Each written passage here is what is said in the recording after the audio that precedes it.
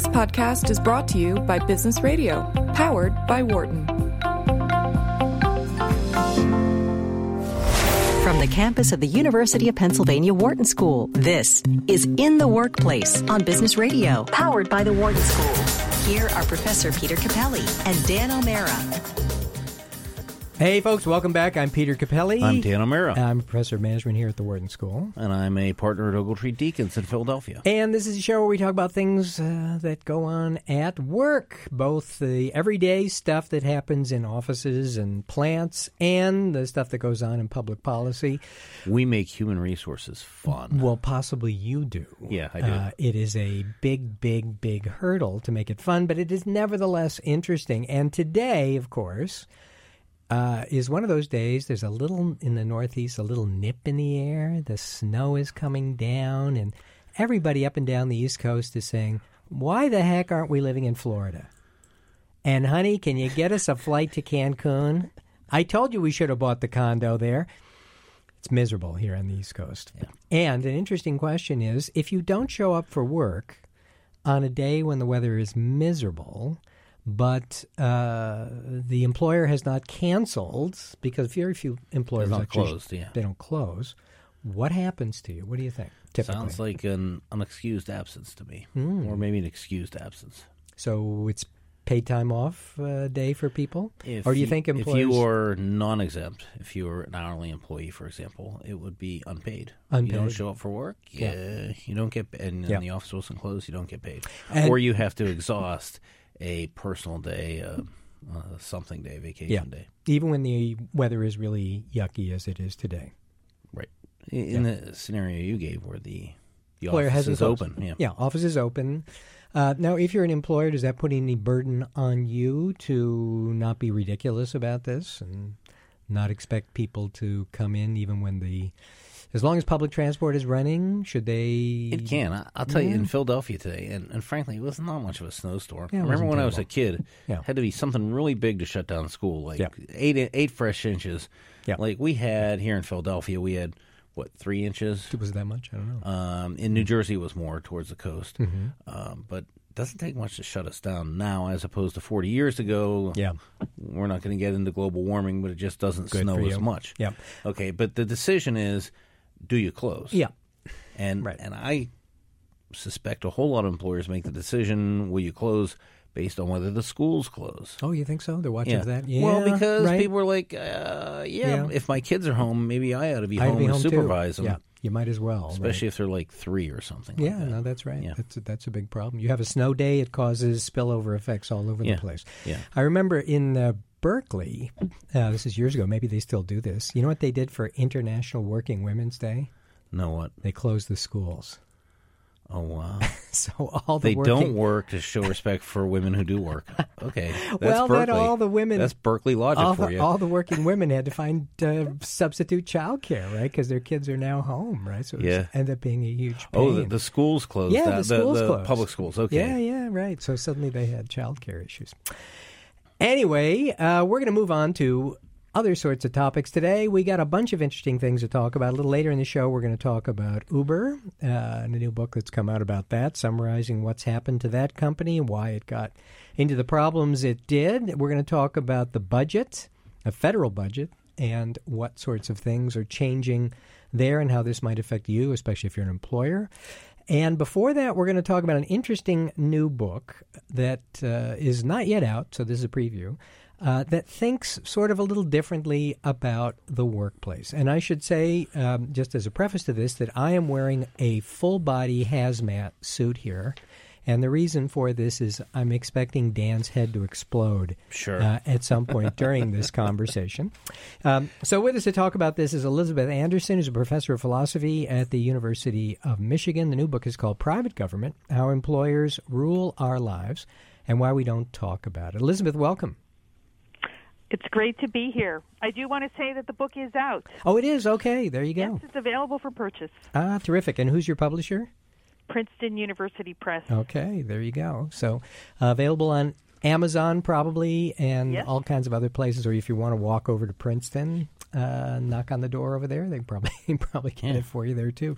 So Elizabeth, tell us We're going to get into this conversation, but let me see if I can set it up a little bit. And that is, a lot of people take stuff for granted, including the way things operate in their daily lives. And it seems to me one of the things you're doing in this book is you're asking people to not do that, to think if we could take a few steps back and think about how some of these things in the workplace operate and what do we think about them. So let me ask you, put it this way. If somebody was not familiar with the U.S. workplace, maybe they were from a different planet or maybe even a different country, what do you think would surprise them about what employers can do with employees here that they would find surprising and not in a good way? Yes. So the main point of my book is that we should think of the workplace as a little government in which the boss governs us while at work and often enough off-duty as well. And if the workplace is a government, we can ask, well, what is the constitution of that government? What kind of government is it? And my answer is it's a dictatorship for the most part, except in cases where you're represented by a labor union or part of a workers' cooperative. Those cases are not too common anymore in America. And so, well, what do dictators do? They are free to exercise arbitrary authority, not just to hire and fire, but to harass workers in various ways as long as they're not discriminatory about it. They just harass everybody on an equal opportunity basis. You have to suffer under that. In other countries like Germany, they have anti-mobbing laws that forbid harassment, even if it's non-discriminatory. Okay, so harassment here means they're being jerks, what we would socially describe all kinds as of verbal abuse, just abusive. General obnoxiousness. Right.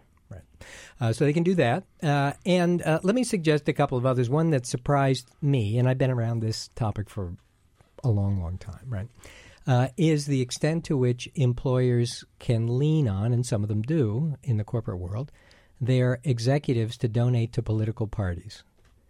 I was really surprised by that. Oh, yes. In fact, it's quite prevalent, and not just the executives, but middle management often gets pressure, and even line workers can be forced to attend political events in support of candidates that the boss wants. There's enormous pressure sometimes to do that. I'm a public employee at a public university, so it's illegal for my boss to do that, but at private employers, they have pretty sweeping power to do that, and many people are quite uncomfortable. Now, harassment, I think a lot of listeners, particularly employers, would say, look, that's bad management, and it's going to hurt you as an employer, and it's a mistake, and nobody's trying to do that, and nobody condones that. What's your response to that? They would just say, look, nobody's trying to be a bad employer. I mean, making people donate to political parties, for example, they're doing that on purpose. But the corporation is probably not trying to harass people through their supervisors, right? So what would you say? Well, no doubt the elite business schools of this country are teaching their students proper HR management principles, and they know that the best way to motivate workers to do their best is not to harass and abuse them and be jerks. But there's an awful lot of businesses out there who haven't gone to Wharton or other elite schools, and those bosses often like to exercise arbitrary power over their employees. Look at Harvey Weinstein. Right. He wasn't just sexually harassing. I mean, he would physically beat up his male employees. He was just an abuser, a big bully. And he was actually pretty successful if you look at his financial outcomes. Yeah, probably despite that, I think we would say, right? I don't think anybody would suggest that this is really a recipe for succeeding in business, but I wouldn't say that, no. Yeah. But some people are willing to take a financial hit in order to be bullies. Yeah. Okay. What else would surprise people? Let's maybe get one or two others. So, you can A lot of people are harassed at the workplace or abused by supervisors, and that I think is the not most uncommon. shocking thing about the American scene, which I think is pretty much unheard of in the EU, is that bosses in slaughterhouses forbid their workers from using the bathroom during the entire shift. That's pretty shocking. In chicken slaughterhouses, the workers are told to show up in diapers. Imagine that. It's incredibly humiliating to be forced to do that. And supposedly OSHA requires bathrooms to be supplied to workers. It's a worker health issue as well as a dignity issue. And so the bathrooms exist, but they're locked. Nobody told them that workers had a right to use the bathroom. It just has to be there. So is the story here one about lack of political will to do anything about this? Is that what? Oh, absolutely. Yep. And of course, over the past few decades, workers have seen a steady deterioration in their bargaining power. Yep. So they're more vulnerable to this kind of abuse.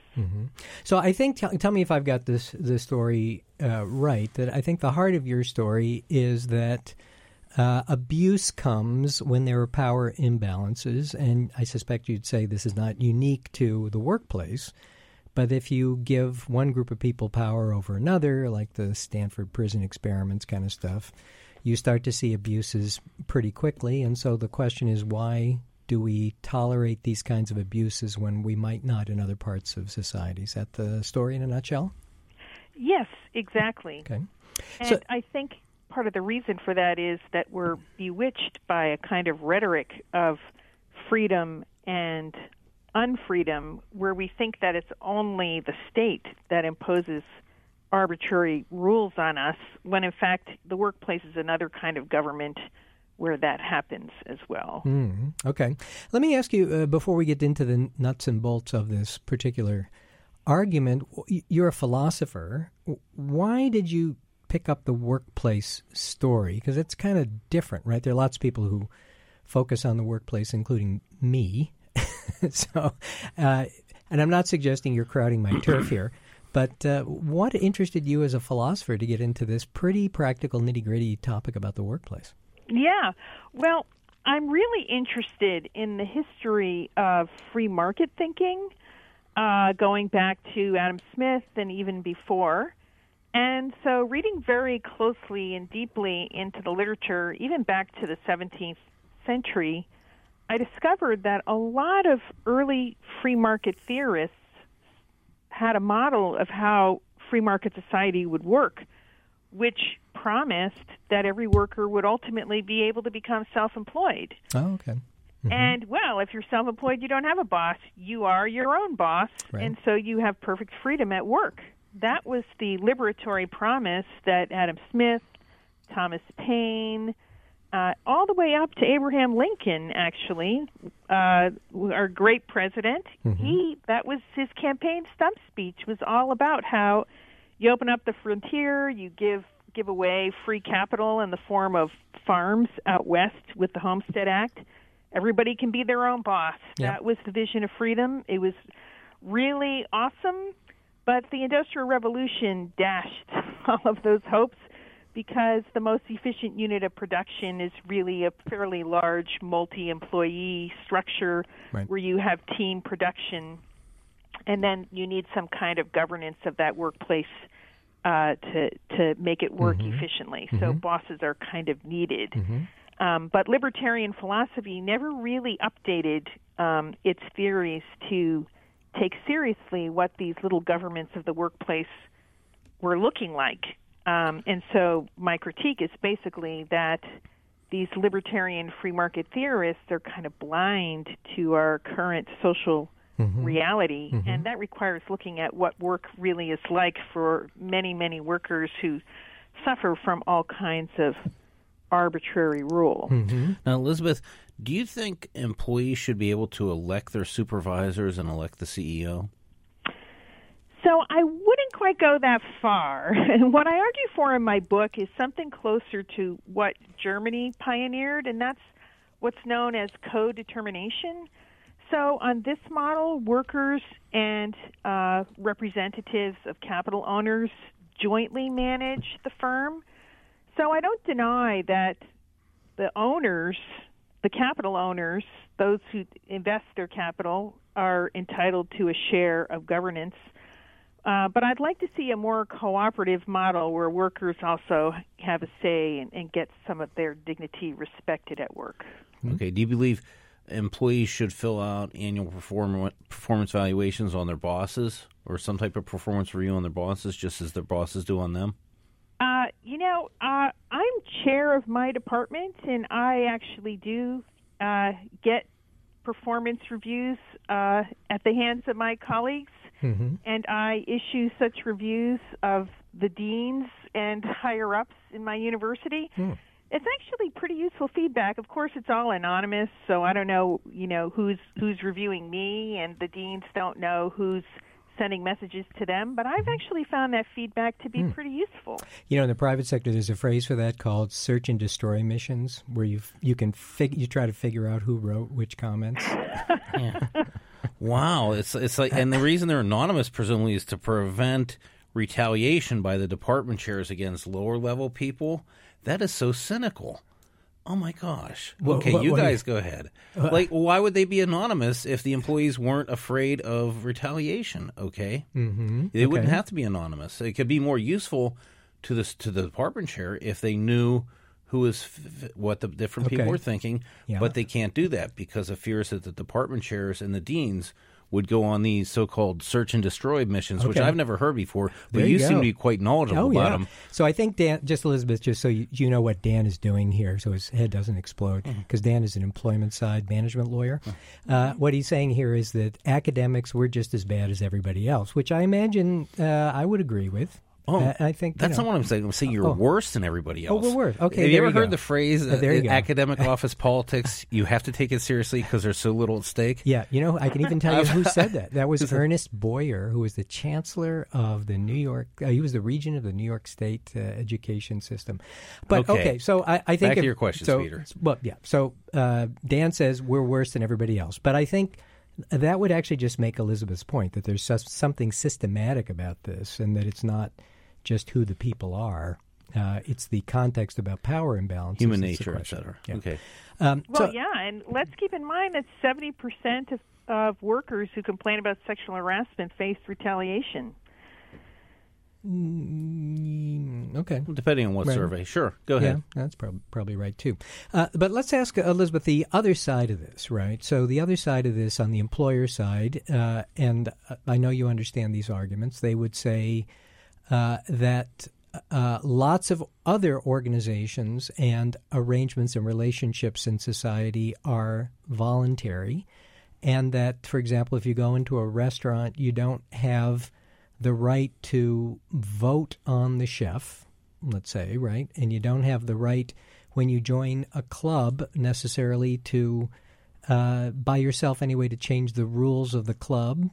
They could be set independently of you. Not all clubs or organizations are democratically run.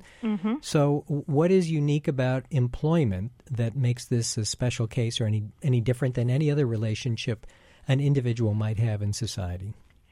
Right. So first of all, I'd just like to point out that the Constitution of the workplace is actually set by the state in a whole complicated set of employment laws and laws regulating corporations and so forth.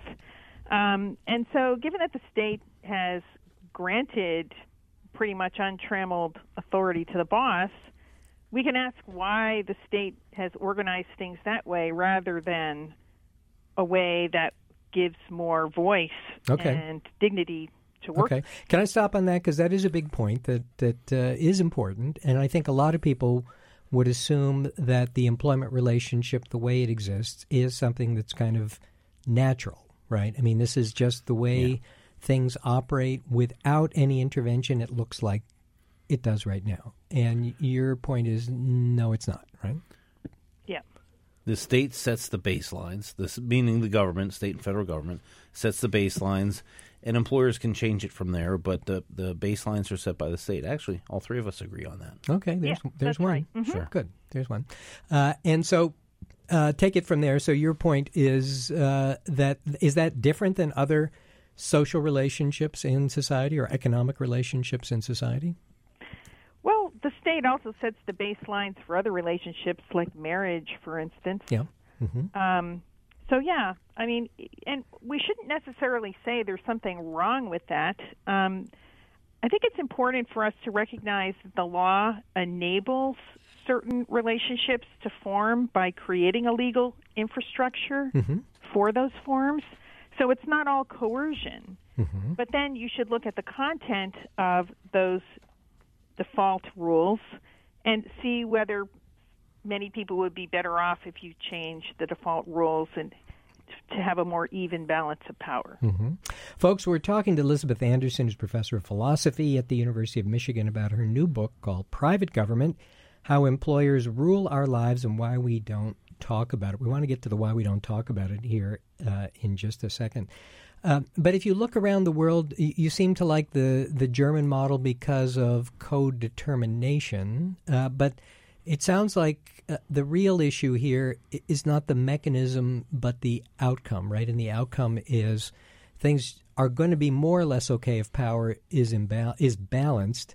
And no matter what institutions you put in place, if power is not balanced, you're going to have these problems. Is that fair? Yes, I think that's right. Mm-hmm. Okay.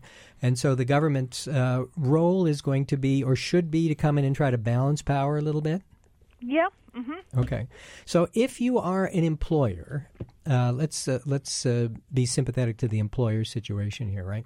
The employers have a bunch of problems that they have got to solve, from capital markets in particular now, who are empowered by changes in government, changes in regulations, and maybe initially by the way things were set up, to have enormous power over individual publicly held companies, that is, private companies, but their ownership is public. And so the employers have to deal with those pressures, and pressures to perform financially and make returns, et cetera, to deal with customers, to deal with all these other stakeholders. And at the same time, they've got to balance, in some models, they've got to balance the interests of their employees. But the employees' interests are not the same as the employer's interests, and sometimes those interests are not so noble. So if you've got that situation going on, the individual employees would like to take a big chunk of what's available in terms of resources from the employers because they think that's fair. And if you're an employee, you could imagine that's going to be the case. So how do we make this thing work? We're going to give the employees more power, equalize power in that bargaining relationship, employer and employee. But then the employer has got to come up with the resources, and they got all these other bargains and relationships they got to mess with, and power isn't equal in those. So how does this work? Right. Well, I really recommend that you take a look at Germany, which, by the way, has a highly talented, successful workplace, incredible productivity, robust manufacturing sector. They seem to be managing pretty well and have figured out how to balance these interests. And if that requires perhaps a little bit of capital constraint, then I think that would probably be worth it. I don't see why people getting paid just because they own shares, why their interests should matter more than the people who are actually doing the production. Okay. So this would require more than just trying to balance relationships and power between employer and employee. It would require trying to change circumstances so the employers could survive with that kind of balance, like reducing the power that another stakeholder has, which is shareholders, right? Yep, right. So this is definitely an argument for more of a stakeholder model of the corporation than one that gives shareholders the dominant say. Mm-hmm. Let me get to the second part of the title here, and that is why we don't talk about this issue. And just a reminder, folks, we're talking to Elizabeth Anderson from the University of Michigan professor of philosophy there. Why don't we talk about this? Why do we sort of just assume this is natural and okay, the way the world works? Right, because if you look at the origins of free market thinking, people like Adam Smith and Tom Paine, they imagined that free markets would deliver self-employment for virtually everyone. Okay. And so under those conditions, you don't have to talk about the workplace or bosses because those people will disappear. Mm-hmm. And I think what happened is that rhetoric carried through. After the Industrial Revolution, people still kept talking that way, even though it didn't match reality anymore. Okay. Or even, of course, it never quite matched reality, but even after the hopes for the free market to deliver universal self-employment were dashed. But it sounds like those arguments, which of course came from Europe and England, somehow played out quite differently here than they did there because they've got different systems there than we got here. A story I'm sure you know about American exceptionalism, the story that there's something quirky about the values and the norms in the U.S. that have prevented that. What's your sense about what those are and whether they're still playing out the same way? Yes. So I think it's really important to understand that at the time of the American Revolution, the vast majority of workers in the world were unfree laborers. Mm-hmm. If they weren't slaves, they were indentured servants, right, or serfs, or under some other horrible system. And in the United States, it had at the time an unparalleled rate of self-employment, probably historically never seen before. I think 90% of the free workers of the United States, of course, we're not looking at the South where they had slavery, but right. 90% of the free workers in the United States, roughly, were self-employed or well on their way, where wage labor was just a temporary station before which they would be able to, own their own farm or what have you.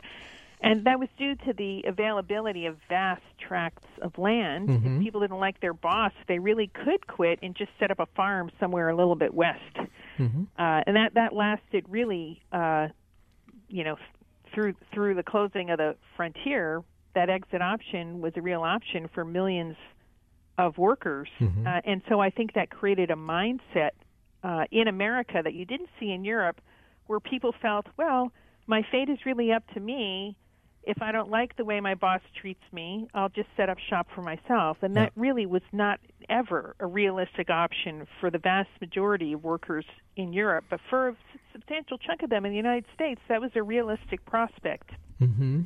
And certainly you hear this as a story about unions, right? That one of the differences in the United States and the reason unions have been weaker here historically, even at the peak period of unionization, is the story that the average American worker identified their interest not with other workers, but with the groups they aspired to be part of. So they did aspire to be business people. They did aspire to be small employers and run their own operations. So they weren't that interested in getting together with their fellow workers to try to advance their interests because they were thinking they wouldn't be there forever.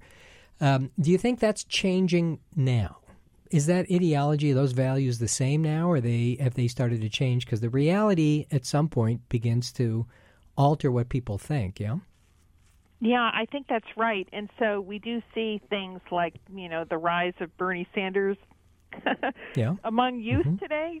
The word socialism is no longer a dirty word. Mm-hmm. Mm-hmm. I think that's due to the rise of inequality and the sense of insecurity that new workers are facing when they enter the job market, the sense of precariousness that they won't actually even get the secure employment that their parents or perhaps grandparents were assured a few decades ago. Okay. If this could be harnessed, what's your sense of what the changes would look like? So if you had to bet, and you do because we're asking you, about how things might change if you got this political movement rolling, what do you think people would want to see different in the workplace?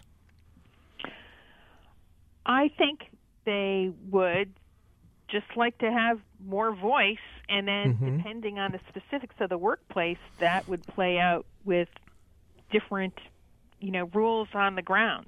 Certainly those slaughterhouse workers would definitely be able to like to have a bathroom break. Okay. But in other workplaces, you'd have other issues. It just depends on the nature of the workplace. Let me ask Dan a trivia question before we break here. What do you think the number one item is that employees say they want unions for? A voice in the workplace. Grievance procedures. Yes, indeed. Very good, Dan. It's more than trivia. It's actually part of my job. Part of your job. There you go. Professor Anderson, let me ask you this. If I had to advance a theory on why the rules you advocate are not currently the law, would it go like this? Enough people perceive, right or wrong, that these rules would lessen the rate of return, investment return, for investors in locating jobs, operations, etc., that it would move enough jobs outside of U.S. soil to other nations and would, in the end, lessen employment here in the U.S. So they're afraid to adopt these rules for fear of basically chasing off jobs. Do you think that's a big part of why these rules you like are not currently law? I'm not so sure about that. Manufacturing can shift, but the bulk of employment these days is in services. It's harder to shift that overseas. A lot of it's in-person things. Could I maybe have increasing demand for healthcare, nursing, home healthcare, things like that. Let me ask you Dan's question in a slightly different way, and that is, do you think that argument is true, or is it just something that enough people believe that it matters? That is, if you did this, if you gave workers more say, and you started to prevent employers from having such power, that it would actually hurt returns. Do you have a sense of that one? Or is it just that people believe it? If you look at the German system of co-determination, a lot of empirical studies, I've taken a look at them, and they yield very mixed results as to whether returns have declined. A positive effect of co-determination is that workers are more motivated to work hard because they feel respected at work. It's hard to know, how to balance those factors. Yeah. And of course the interesting thing is, who put that system in place in Germany? Who's that? The Allies, and particularly UK, after the Second World War. Imposed. It's not that Germany came up with this itself, right? Elizabeth, been a pleasure talking to you. Thanks very much for being with us here, and good luck with the book. Elizabeth Anderson is Professor of Philosophy and Women's Studies at the University of Michigan. The book is Private Government, How Employers Rule Our Lives and Why We Don't Talk About It. We're going to take a break here and consider the arbitrary power that our producer has over us, and we will be right back with you in just a minute. For more insight from Business Radio, please visit businessradio.wharton.upenn.edu.